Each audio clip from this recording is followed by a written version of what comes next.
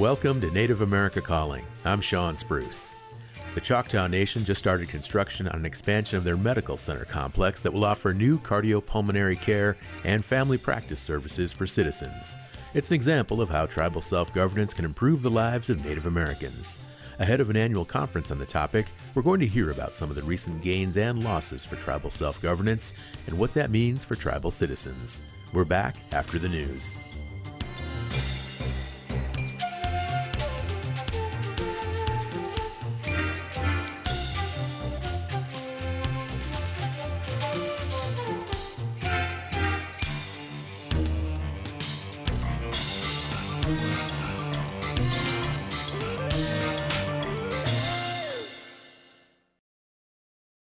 This is National Native News. I'm Jill Freitas from KMBA in Anchorage, Alaska, filling in for Antonia Gonzalez. The U.S. Department of Energy recently announced that 7 states, 3 tribal nations, and the District of Columbia were selected as the second cohort to receive more than $77 million in grid resilience state and tribal formula grants. Supported by the infrastructure law, the grants are intended to help modernize the electric grid to reduce impacts of extreme weather and natural disasters, while also ensuring power sector reliability. According to the agency, the funding helps deliver on the Biden administration's goal of ensuring all communities have access to affordable, reliable, 100% clean electricity. The tribes awarded funding for fiscal years 22 and 23 are the Coushatta Tribe of Louisiana, the Mohegan Tribe in Connecticut, and the Scotts Valley Band of Pomo Indians in California.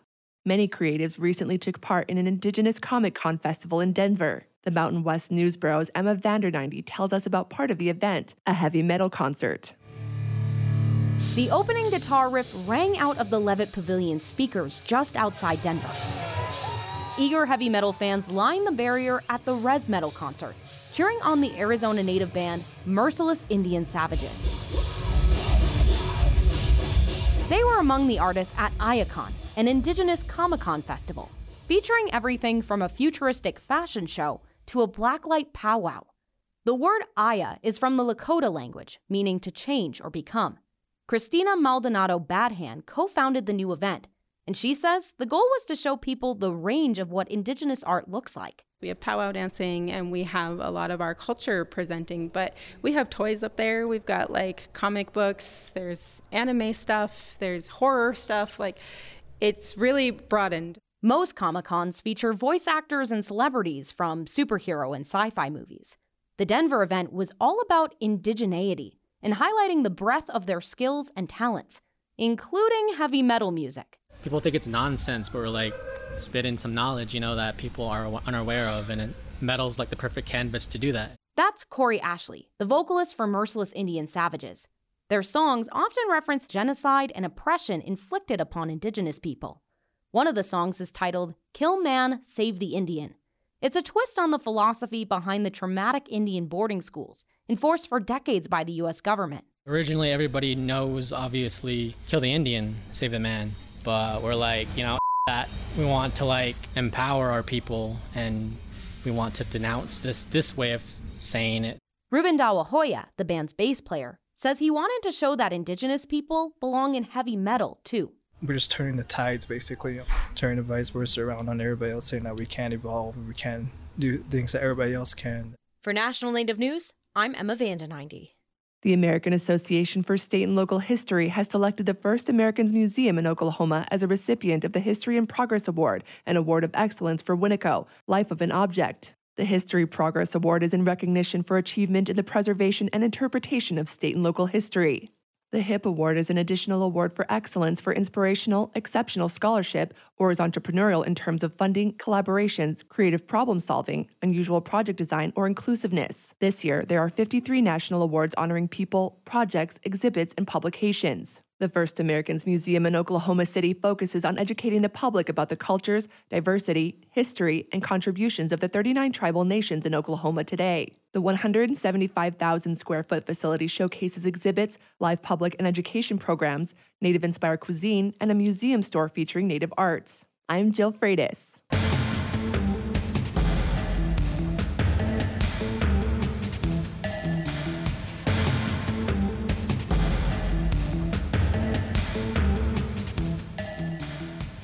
National Native News is produced by Koahnic Broadcast Corporation with funding by the Corporation for Public Broadcasting.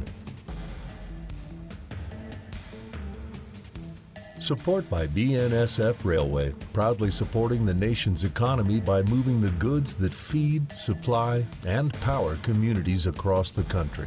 More at bnsf.com/tribal relations. Ready to start, manage, or grow your small business? The U.S. Small Business Administration can help with advice and resources. See what SBA can do for you. Go to sba.gov/start.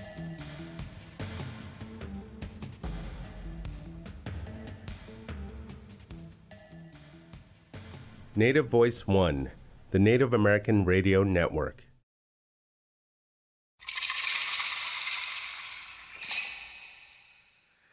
This is Native America Calling. Strong self-governance empowers tribes to make decisions on how best to provide health care for their citizens. It also provides control over how to ensure justice for victims of crime. A recent ruling by the U.S. Supreme Court defends tribes' right to have a say in how their children are cared for. But that is not likely to be the last word by opponents of the Indian Child Welfare Act. There are constant challenges to tribes' ability to practice self-governance, and there are several recent wins and losses in the drive to protect that. We'll hear from leaders and officials today about their assessment of tribal self-governance. But we also want to hear from you. Has your tribe expanded its ability to self-govern? Have there been setbacks? Or maybe a better question, what does tribal self-governance mean to you? Join our conversation by calling 1-800-996-2848. That's also 1-800-99-NATIVE. You can also post on any of our social media pages. Joining us from Sequim, Washington is W. Ron Allen. He is the tribal chairman for the Jamestown S'Klallam Tribe. Ron, welcome to Native America Calling. Oh, thanks, Sean. Delighted to be here with you, with everyone. Joining us from Ada, Oklahoma is Chris Anatubby. He is the Lieutenant Governor of the Chickasaw Nation. Lieutenant Governor Anatubby, welcome to our show. Thank you very much. Glad to be here. Thanks for the opportunity. And joining us from Durant, Oklahoma is Melanie Forkiller. She is the Director of Self-Governance and Health Policy for the Choctaw Nation of Oklahoma. She is Cherokee and Choctaw. Melanie, welcome to our show as well. Thank you so much, Sean. It's a pleasure. Absolutely. Well, let's get this conversation started, folks. And Ron, I'd like to start with you. And please tell us, how do you define self-governance for the S'Klallam tribe? It is exercising our sovereignty as a nation and exercising our jurisdiction. It allows us, enables us to be able to prioritize what is important for our community relative to whatever federal program that we take over and put into our compacts. Okay, exercising sovereignty and jurisdiction. Well, tell us more. I mean, what does that really look like there for the S'Klallam tribe? What's kind of the perfect version of self-governance for you folks? Well, we have a number of examples where we've negotiated compacts with the Bureau of Indian Affairs and the Indian Health Service, like most of our sister tribes. And for us, probably one of my best examples is healthcare. We took over the programs from this IHS service unit that was serving our tribe and 4 other tribes. And so we separated out from that service unit, took what resources were made available to us, and decided that we were going to run our own healthcare program. And as a result, what we ended up doing is expanding the services to both Indian and non-Indian alike in our communities, all those who serve us, all those who work with us, et cetera. And what that allowed us to do is expand our ability to recover enough revenues to secure the best professional healthcare providers that we can secure, from the doctors to the nurses to the administrators, et cetera. And it elevated our capacity to enhance tertiary specialist care and just broaden it out. We did it with the primary care and we did it with the dental care and both have been phenomenally successful. Because of that success, not being able to wait for the IHS to build us a clinic or a facility to accommodate these services, we were able to leverage our revenue to get a loan and build our own facilities and expand. Today, we expanded, including opiate and substance abuse. So we just built and opened up about 8-9 months ago what we call a healing clinic. And it's for those who are struggling with opiates and substance abuse, heroin, fentanyl, et cetera, and providing what we call wraparound services. So it's allowed us to just expand and really make a big difference. It's true for that program. It's also true for natural resources and public safety and many of the other programs that we've taken over. So, Ron, you've just described the tribe taking over a service, compacting what used to be done by the Indian Health Service. And so often when we think of self-governance, I think many people automatically assume, well, these are tribes that are taking over roles that were previously provided by the federal government, either Indian Health Service or the Bureau of Indian Affairs. Is that always the model with tribes, to take over those services from those specific DOI entities, or are there other ways for tribes to achieve self-governance? Well, since you have to go clear back to the Snyder Act, when tribes were using grants in order to provide services for their peoples. And then the Self-Determination Education Assistance Act in 1975 changed the game for tribes. And now we are not just providing grants or securing grants, but we're also doing contracts, long-term contracts. And then we discovered that it wasn't working because we were still being dictated to in terms of how we should provide those services categorically from one field of expertise to another. And then there was all this uproar over mismanagement, abuse by the federal system to Indian country, making notions that we were actually getting 10 cents on the dollar, et cetera. Out of that was back in the late 80s, about 88, 89. And out of that came this concept. Well, why don't we just negotiate our fair share and do it ourselves? And that started in the early 90s. And then my tribe and a number of others, Choctaws on the phone here, and Chickasaw, Cherokee, they were all among those early tribes that said, yes, it is how we should do business. And there are other techniques that are out there that tribes are using as a result of this concept.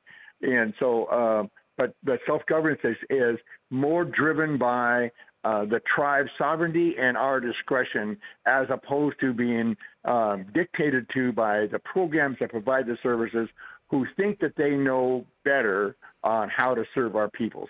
And so it really is the way that tribes are moving, and it's a way that we can transfer these resources to the tribes in a more meaningful way and be a lot more efficient with the carrying out of all these different programs and services.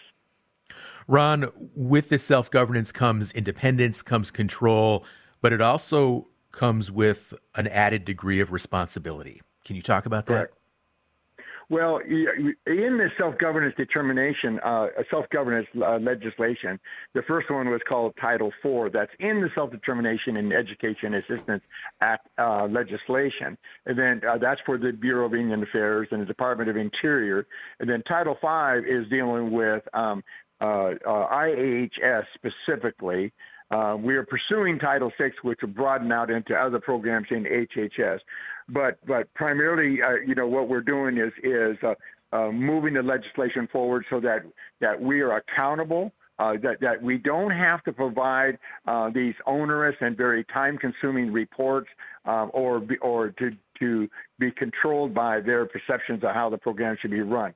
But it does require accountability. We are required to do audits. We are required in our audits to show that we're using these resources in a way that's consistent with the laws that authorize them. So we're okay with all that, with fiscal accountability, and we have audits that go on. And so when we started, there was only about 8 of us. And today there's well over 380 tribes that are in the program, and varying levels of programs that they decide to take over. The tribe can choose which program they want to take. They don't have to take them all. They can take the ones that work for them. And so it has evolved immensely. But the bottom line is, going to your accountability question and transparency question, we feel that we're very accountable. You can only get a small handful where things have gone sideways, but that happens for everybody. That sometimes things go awry and you have to fix them. 380 tribes that are in some level of self-governance with varying programs out of more than 570 federally recognized tribes. So that's well over half. Now, what is the overall trend, Ron, amongst tribal nations? As you mentioned, because they're at different levels. Some tribes don't want any part of this at this point. Others are very invested in self-governance. But do you think the overall trend is for, at some point in the future, all of those 570 plus tribes to be fully self-governed? I believe that's the direction we're going.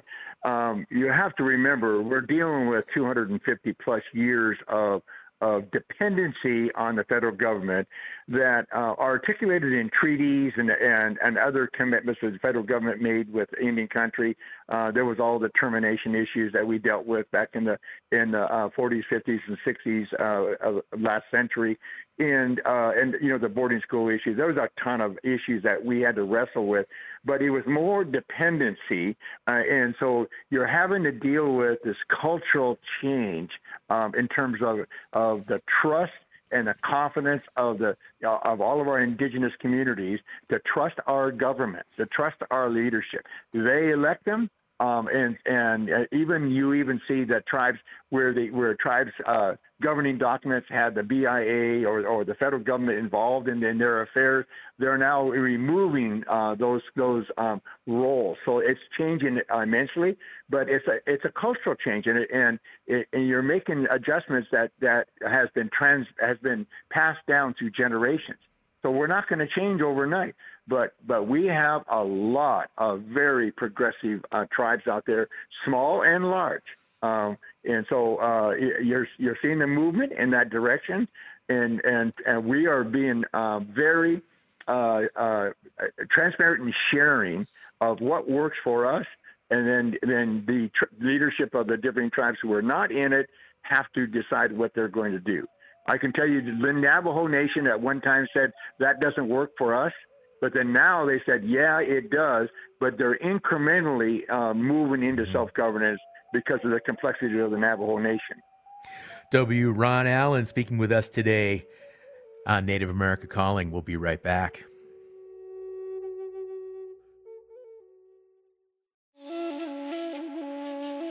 As a Native stepdad, you might have had to work around child custody issues, divided parent loyalties, and on-the-job father figure lessons.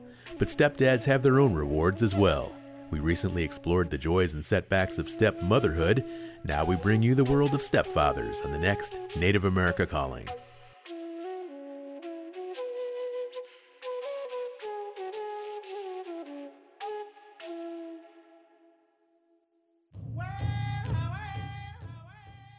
Hamitaki, calling all warriors.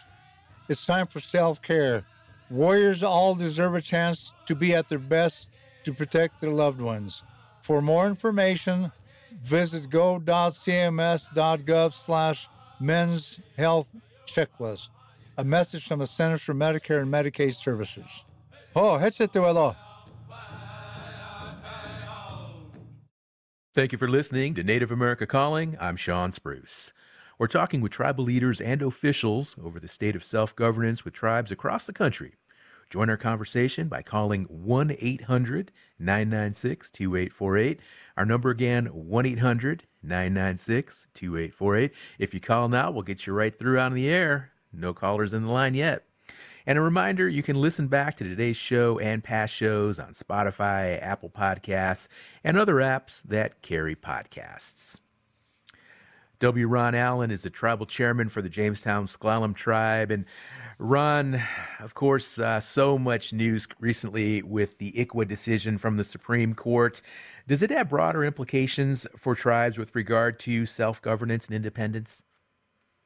Oh, definitely. I think the good news is it affirmed the constitutional based relationship between the United States and Indian nations. And so that is critical. It's really critical for our ability to control, the welfare and the interest of our children who are put in foster and adoption care families, and so that we can keep them tied or keep the nexus with their culture. But when you look at the decision, 7-2, that was a huge victory. The couple of very, very conservative right judges, we didn't expect from them because we don't think that they fully support our political standing. But that's the most important point. What it did is it affirmed that we are not a race-based set of communities. We are political. We are government. And the United States recognized our governmental sovereign standing in that decision. They didn't get out and say it directly. Judge Gorsuch did. He really made some strong statements, and some of the other judges did join in with his observation about that political standing. That we have a long history that stems from the Constitution into litigation that has passed on that affirms our political standing. So yes, sovereignty, self-governance, and everything else we're doing with regard to the federal government, making sure that the federal government and the Congress, whenever it passes legislation that deals with governmental rights, that the tribal governments are included. So you have the federal, state, local, and tribes, not necessarily in that pecking order because ours is more directly related to the federal government, but that we're recognized. So it was a huge, huge win. But there are warning signs, because they invited litigation that may reference the individual. I can't remember the phrase right now. But that there's a particular phrase or a particular right that is constitutionally based that may come back and haunt us. So the race question, right? They didn't actually. No, it was the two issues were the commandeering and Melanie and Chris might remember the other one that. Relative to a fundamental right. They didn't have, unfortunately, Texas didn't have a standing on that issue, so it was deferred. That they didn't address it. So I'm drawing a blank on it right now, Sean, but it's a big victory, and it's much broader than Indian child welfare. Okay. All right. Maybe it's the supremacy clause. That's what one of our producers is messaging me right now. But anyway, let's go ahead and bring Melanie into the conversation now. And Melanie, if you'd like to chime in with regard to those, what Ron just talked about with regard to the challenges to ICWA and the Supreme Court ruling or provide some clarification, please do. Okay. Thank you, Sean. I don't have more to say about that, but to speak more generally about challenges to sovereignty and how it relates to our self-governance initiatives. All tribes are sovereign nations, and the ability to self-govern is inherent. So tribes don't necessarily need a self-governance compact to self-govern. So when we're talking about the conference next week and we're talking about this federal Indian policy, what we're talking about is the self-governance authority that's in federal statute, providing a direct means and really a mechanism for tribes to exercise their sovereignty in the way that they choose by taking on these federal programs and services that were dominated by the federal government previously and administering them themselves in their own way.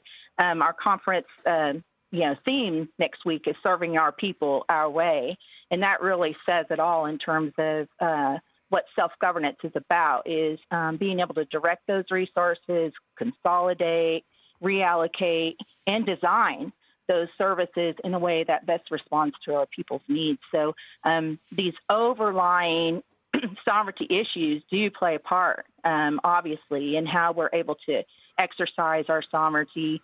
But then we're also talking about the federal policy and policy making with regard to all of these programs and services and our flexibility to deliver those services in a means that makes sense for our people.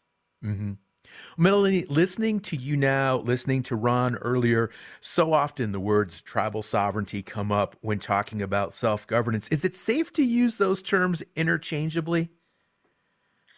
Well, there is a difference when we talk about the self-governance initiative because that was part of the Indian Self-Determination and Education Assistance Act, and really a shift in federal Indian policy to allow tribes to take their shares and redirect them in a way that's going to better benefit their people at the local level under tribal decision making. And y'all talked a little bit about accountability, and really it is a shift from being accountable as a contractor to the federal government for these services, but rather you're accountable to your own tribal government. It's the tribal leadership that holds you accountable on the ground for success and for delivering those programs and services. So it really is a shift, and it is additional responsibility because it's up to the tribe to make it successful at that point. Right. It is a huge shift. And I'm glad you point that out, because I'm curious to know, I mean, there with your community there, the Choctaw Nation, I mean, what do you think the average tribal member, how do they feel about self-governance? Do you think they're supportive of it? Do you think they prefer it? Do you think they're happy with how it works with the tribe ultimately be accountable for these services, for these programs? Or do you think some folks would prefer the old way? Well, I think having, the Choctaw Nation having been involved in self-governance for so long, it's been more than 30 years. And so in that instance, I don't know that a lot of our tribal citizens know any other way of doing business than the tribe having control over these resources. We compacted with Indian Health Service back in 1995, one of the earlier tribes, DOI the following year. Quickly constructed a replacement hospital in Tallahena, Oklahoma, which is a very rural community that was outdated and insufficient to serve the needs of the people, and expanded services and facilities ever since that time. So I think it would be really difficult for folks out in the community to know any other way of us operating anymore. That the tribe can be responsive to addressing needs as they see fit rather than having to ask the federal government for approval. Okay. Well, Melanie, as you point out, the Choctaw Nation has been very progressive with regard to improving its health care for citizens. And can you tell us a little bit more about how self-governance influences that commitment to health care? Certainly. I mentioned the construction of a new hospital was really one of the earliest tribally constructed hospitals in the Indian health system. And the clinic system, we took over the existing IHS clinics, which were a few, and now it's expanded to 8 outlying outpatient facilities, one of which was the first to have outpatient surgical operatories. We have 4 operatories in Durant in the outpatient facility there. And the expansion, I think, was mentioned in the opening of this show in McAllister, Oklahoma. We'll also have outpatient surgery services and specialties available. So the range of services as well as the volume of services greatly has improved under the tribal administration of these programs. We now have a patient population of over 67,000 folks in the Choctaw Reservation, which is incredible. We deliver over 350,000 primary care visits every year. Over 1.5 million prescriptions are filled every year. It's just a huge volume of services that are going out to the people. And I think, it's become expected now that we're the go-to in rural healthcare in our reservation. And what's also interesting to point out, Melanie, is that this is all built upon a foundation. It's built upon a foundation of independence, of economic development. Choctaw Nation is very, very successful there in the state of Oklahoma, one of the largest employers, I believe, in that area. And so obviously the groundwork that had to be laid to provide this huge self-governance infrastructure, that took time to build, did it not? It does. It grows. You don't see, you don't see an immediate, like the first year of assuming programs under self-governance, that rapid growth. It builds and then compounds upon itself. So it's not only tribal resources that come into play, but also third-party resources that we're able to collect from Medicare, Medicaid, private insurance that we've been able to maximize by being very diligent about collecting those resources that are due us and plowing them back into the health system for expanded services and expanded facilities. So it really is a combination of all of those things in synergy together that help build and grow a health system. And that's what the Choctaw Nation's been able to do. Melanie, what you're describing then is that self-governance breeds more self-governance. It compounds, it expands. That's fascinating. Ron, would you agree with that? Self-governance builds more self-governance? Oh, there's no question about it.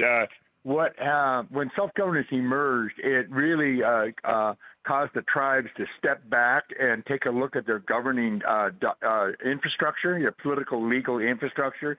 And now we took over these resources that we negotiated that Melanie's referencing. And then we had to find out, make sure that how do we reuse those resources, and we need to be able to communicate with the people.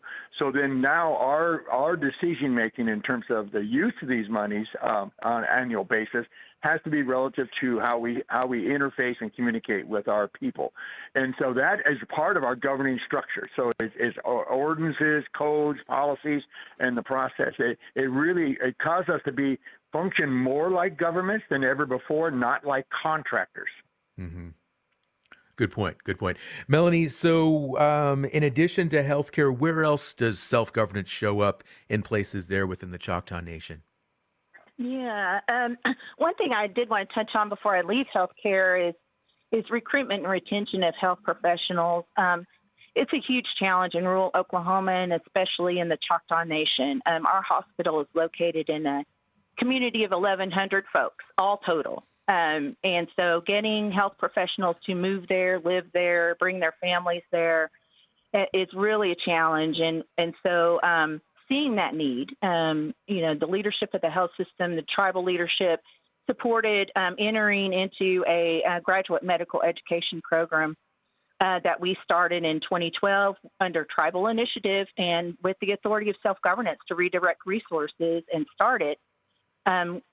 Getting a HRSA grant to help defray some of those costs, but using other resources to build out resident housing, building a resident clinic, and educational facilities, et cetera. We're now up to 15 accredited GME positions, which has been the single most successful recruitment and retention tool that we have in our belt. It's 80% of our residents that complete the program stay to practice in rural Oklahoma, and over 70% stay with us in our own health system, which has been incredibly helpful for a pipeline of professionals. So that's always a challenge in Indian country is getting professionals to live in your communities and practice in your communities, and it's really been very successful to raise the overall quality of our health system, and we're really proud of it. I guess another area that, has become a very recently highlighted because of the Supreme Court decision in McGirt has been public safety and justice. And prior to the decision that reaffirmed that our reservations were never disestablished, the Choctaw Nation had already assumed law enforcement courts and associated other services for public safety and justice under self-governance. So the tribe already had the ability to quickly react to the McGirt decision and work diligently on, working with local municipalities, with law enforcement agencies, ensuring that there were no gaps or any uncertainties in jurisdiction were eliminated by entering into these agreements. And now we have over 75 different cooperative agreements with those agencies and have had the ability for tribal leadership to really step up and do it very quickly without waiting on the federal government to do something. So I think that's another really good example of the way self-governance can be a mechanism and tool in our belt to exercise our jurisdiction. That is, Melanie, and that was one of the big concerns when the McGirt decision came down is, will tribes have the legal infrastructure to handle the caseloads? Will they have the law enforcement resources to handle those issues as well? And it sounds like, well, from what you described, the Choctaw Nation was perfectly positioned to assume those duties. Yes, I mean, it's been a lot of work, and, we have teams and teams of folks, working to ensure that happens. But having the ability to just jump in and make sure that it happens on behalf of tribal leadership was just terribly important. And self-governance, meaning that we already had those in our self-governance compact, meant the tribe could immediately step in and do that. So that was, while it's ongoing and it's challenging and the workload is incredibly increasing, I think we're being very successful.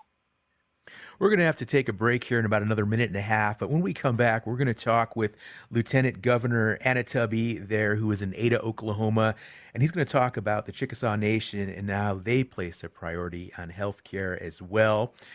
Anybody with a question or comment for today's show, what do you think of self-governance? Do you live in a tribe? Do you live in a tribal community that has a strong element of self-governance? Or do you have a tribe that does not have a strong position with self-governance? Perhaps you rely very much on the Bureau of Indian Affairs or the Indian Health Service. We'd really like to know your thoughts on that. What do you think? What do you prefer? Do you like going to IHS? Do you like having BIA law enforcement? Or would you prefer a tribal presence, a tribally managed and run alternative to those types of services? That's the concept here. That's what we're talking about, folks. Self-governance and how it impacts you, a tribal citizen, a Native American person living in your community. We've got some wonderful leaders on our show today who are explaining it from an organizational level, from an administrative level, but we also want to hear from you, somebody living in a community with your boots on the ground. Tell us what self-governance means to you. And you can do that on our show today by calling 1-800-99-NATIVE. That number again, 1-800-99-NATIVE. Lieutenant Governor of the Chickasaw Nation, Chris Anatobi, when we come back from this break.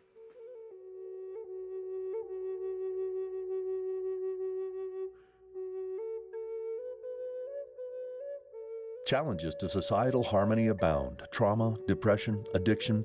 In Native communities, these challenges affect nearly everyone. The Native American Social Work Studies Institute educates social workers for careers to address the needs of Native communities. You can be part of the solution as a peer support worker, community health worker, or a counselor with culturally relevant training from the Native American Social Work Studies Institute. Info at online.nmhu.edu. New Mexico Highlands University supports this show. You're listening to Native America Calling. I'm Sean Spruce. When was the last time you called into NAC? If it's been too long, now's your chance to join today's conversation about tribal self-governance. Our number is 1-800-996-2848. That's 1-800-996-2848. On the line in Ada, Oklahoma, we have Lieutenant Governor of the Chickasaw Nation, Lieutenant Governor Chris Anatobi. And Lieutenant Governor Anatobi, the Chickasaw Nation also puts a big priority on health care, as we heard earlier from Melanie Forkiller about what's happening there with the Choctaw Nation. Tell us more about how the Chickasaw Nation has worked with self-governance to expand its health care as well. Well, thanks, Sean, and it's good to hear the other leaders speak as well and their experiences. I want to kind of connect to a question that you asked Melanie about self-governance being accepted. I came to work for the tribe in 1997 as a pharmacist working in our health system, and it's pretty much all I've ever known. And so it's certainly accepted with me in carrying those initiatives forward. There was, I think before we compacted, which was in 1994 with the Indian Health Service, there was some internal debating as to whether it was the best course. And it comes with its risks, of course. But looking back then at when we started to where we've come today, and I have the privilege of working side by side with Governor Anatobi very closely and hearing him sharing a lot of the stories and history of our nation as we've gone through this. We did actually compact with the Department of Interior in 1993 for fiscal year 94. And so we had a couple of compacts going on pretty closely with two different agencies that were pretty important and pivotal to us expanding and caring for our people. Healthcare has always been a large priority for the Chickasaw Nation. We did have a hospital and outpatient clinic here in Ada.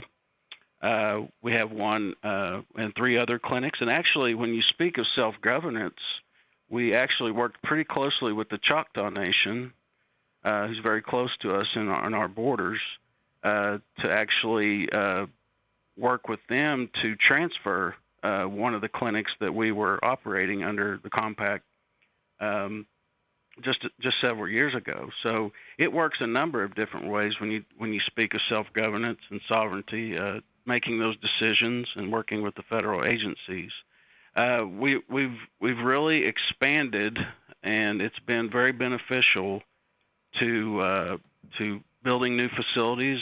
We had a joint venture with the Indian Health Service to open a brand new medical center here in Ada in 2010. We also, 2 other joint ventures with the Indian Health Service, were able to construct 2 new clinics in our satellite facilities.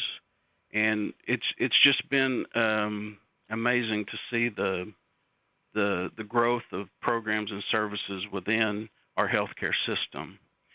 When I first started, we had, I believe, about 700 employees within our health system. Now we have about 1,600, and we expect that to continue growing. But making those decisions is pivotal. It's what we need that we don't have also, that we're able to move forward. You know, how to make and improve those services to our people and our other neighboring tribes that come here. Well, Lieutenant Governor, that's exactly it. Like, what have you folks learned, and what have you learned through self-governance that you didn't know before about your people, about the community, about their healthcare needs? Because at the end of the day, it's about empowerment, and it's about being able to serve your people better than the federal government or anybody else, right? Correct. And so, you know, when you look at prior to the 1994 compact, you know, there was just as simple as longer wait times, the language barriers between patients and the physicians, unexpected medical bills showing up. And Indian Health Service really did the best they could, but we knew that we needed a little more, operational control, and we're here, boots on the ground with our citizens to listen to what they need. And so we can take that locally and really transfer that into the services that we provide. And we were able to, like Melanie mentioned, we're able to start adding revenue to our system by collecting third-party resources, and also with the joint ventures to expand our federal support as well. So it's really been amazing to see the new facilities and services added over time to accommodate all the needs of the patients.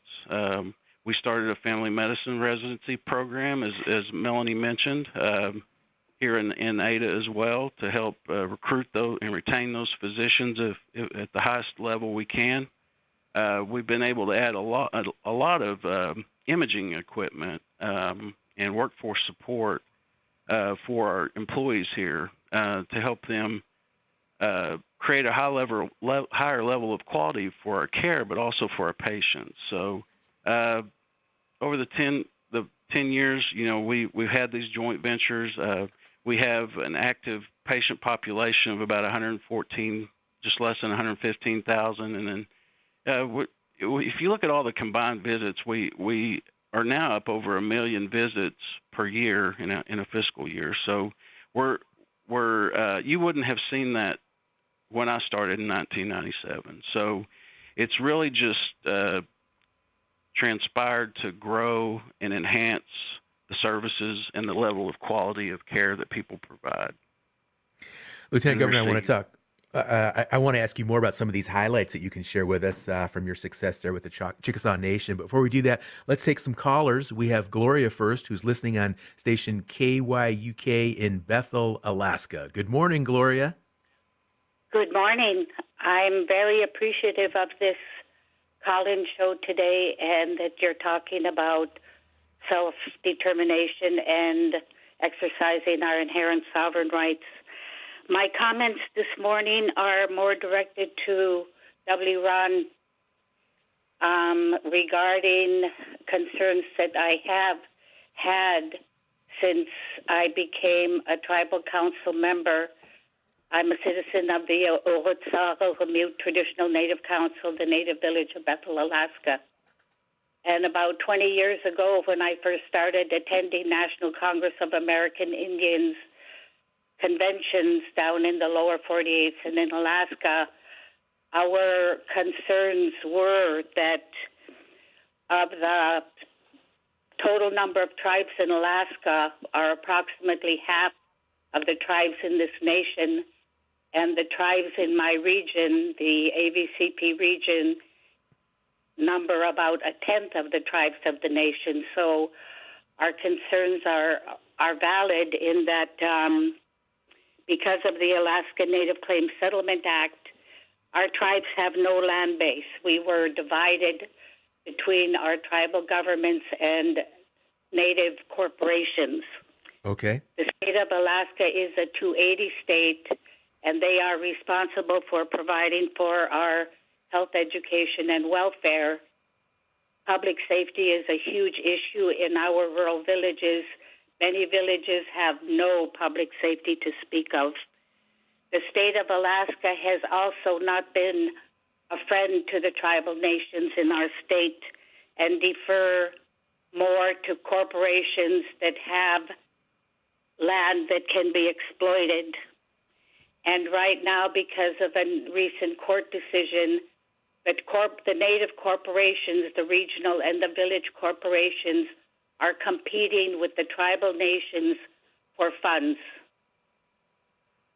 And that concerns me very much, so I will hang up and hopefully get a satisfactory answer on what the NCAI may be doing as a national advocate for the tribal nations to address this. It's been 20 years, and at the last NCAI convention I was at, there was no change. Gloria, really appreciate that call. Geez, so many tribes up in Alaska, very, very different environment up there. Also with regard to the Alaska Native corporations. And I'm familiar with those communities where law enforcement have to be flown in an emergency situation. Very different scenario up there. But perhaps, Ron, you can speak to the issues of self-governance up there in the state of Alaska as compared to the lower 48. Can you do that for us? I can provide some insights. Gloria raised issues that is a common set of concerns from the Alaskan communities and all the tribes up there, and their very unique relationship, as you note, with regard to the corporations and the corporation structure in Alaska that they've organized, both the profit and nonprofit corporations. So it is a delicate issue, a very large indigenous set of communities up there. And when she talks about, the need for healthcare, the need for public safety, and the need for capacity building for the tribes themselves as opposed to the corporation, it is an issue that is evolving, quite frankly. I do want to footnote, just recently, the Department of Interior has changed their policy with regard to taking land into trust on behalf of the tribe. So there's a couple of pieces, I can't remember exactly where they were, that have been taken into trust. So they're changing the way that they're doing business. And so that helps a great deal. But the problem is when it comes to public safety, Murkowski has allocated a lot of money to try to figure out what is the solution to try to deal with the injustices that go on. Because as everyone knows, violence against women and missing women, murdered women, et cetera, is very prevalent in many of the Alaskan communities. And so that has been a high-profile issue for Interior and for the Department of Justice. There's not a great solution yet, but they are trying to move in that direction, and we in the lower 48 are very supportive of it. Tribes that are in 280 states like Alaska, it is troubling, but it's complicated, and you already said it, and so is Gloria. Alaska is unique. Absolutely. Thank you, Ron, for those insights. I want to take another caller now. We do have time for Eric, who is listening up in Lapwai, Idaho on KIYE. Hello, Eric.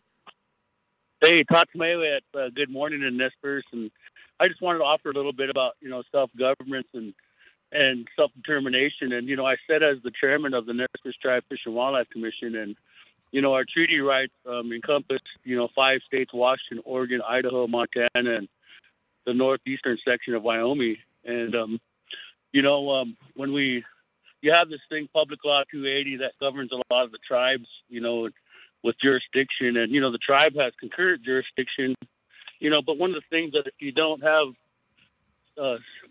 self-governance is you allow the other entities to come in and control that. And, and we're going through some of that with our hunting and fishing cases now, and some of the situations our tribes are involved with now, very vast areas of issues of concerns the tribe dealing with now. But, with that being said, we've had to understand the complexities of the government and jurisdictions. And so developing our Fish and Wildlife Commission, we wanted to ensure that, the commission, we're a self-regulation, we're a regulatory body to our tribal executive council. And so we need to understand that, we're providing insight and oversight to our tribal council, who then makes the ultimate decision on how they move forward.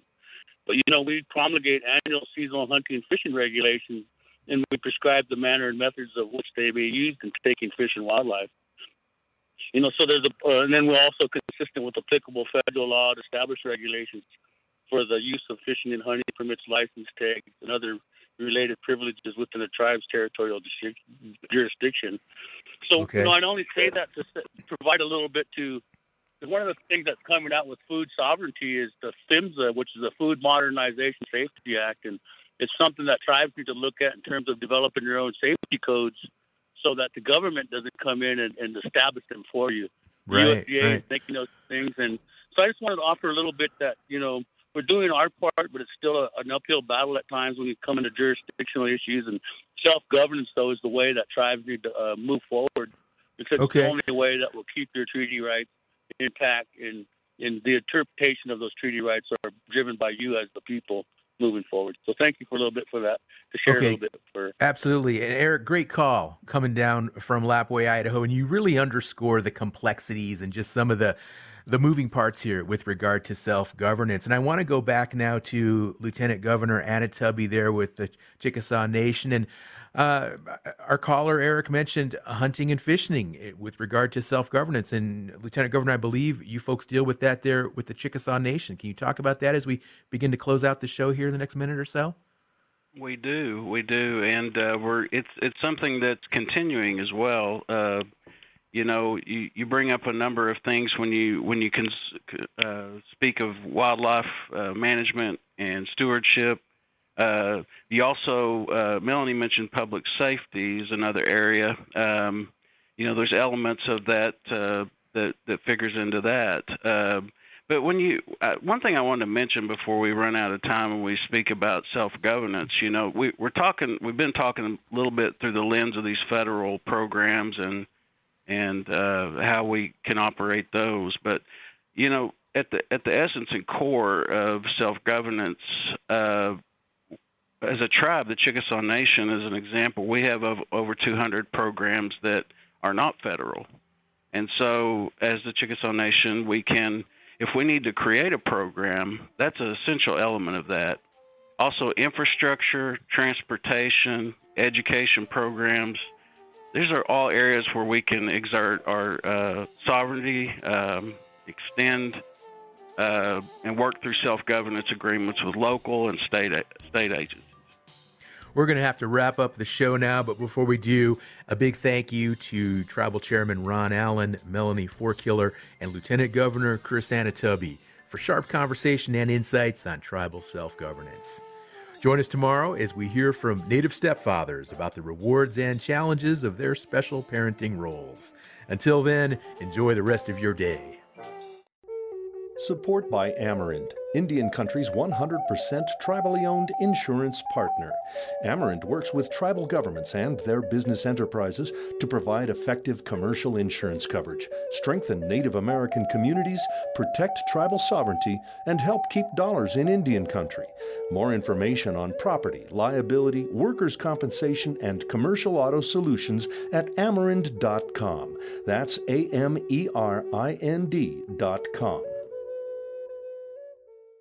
Smoking gave me COPD, which makes it harder and harder for me to breathe. I have a tip for you. If your doctor gives you 5 years to live, spend it talking with your grandchildren. Explain to them that your grandpa's not going to be around anymore to share his wisdom and his love. I haven't figured out how to do that yet, and I'm running out of time. COPD makes it harder and harder to breathe and can cause death. You can quit. For free help, call 1-800-QUIT-NOW. A message from the Centers for Disease Control and Prevention.